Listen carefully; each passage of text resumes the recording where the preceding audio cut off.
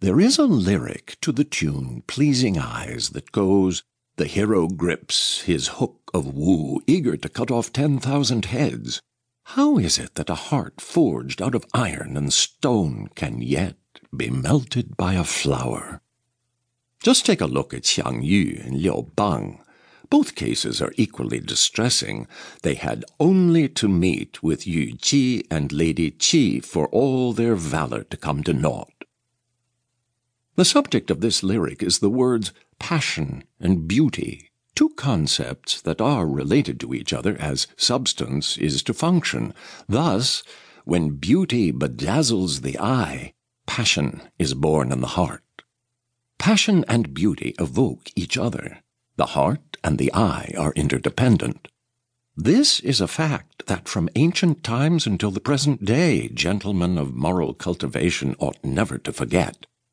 As two men of the Qin dynasty once said, it is people just like ourselves who are most affected by passion, and beauty is like the lodestone which exerts its unseen pull on the needle even when obstacles intervene.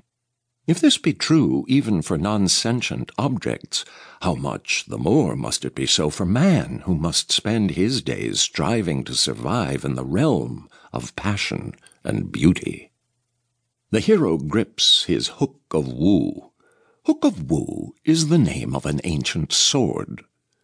In those days, there were swords with names such as Ganjiang, Me Ye, Tai hook of woe, fish gut, and death's head. The lyric speaks of heroes with temperaments of iron and stone and the sort of heroic prowess that vaults across the heavens like a rainbow, who yet did not escape the fate of allowing their ambitions to be blunted by women. It then goes on to refer to the hegemon king of western Chu, whose name was Xiang Qi or Xiang Yu.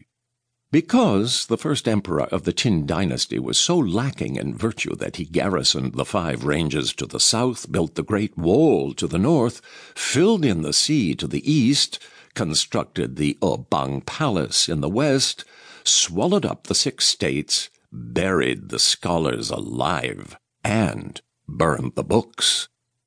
Xiang Yu rose up in rebellion against him and was joined by the king of Han, whose name was Liu Qi or Liu Bang. Liu Bang rolled up like a mat the territory in which the capital of the first emperor had been located and thus put an end to the Qin dynasty. Later, he and Xiang Yu agreed to make the Hong Canal a boundary line between their territories and divided the empire between them.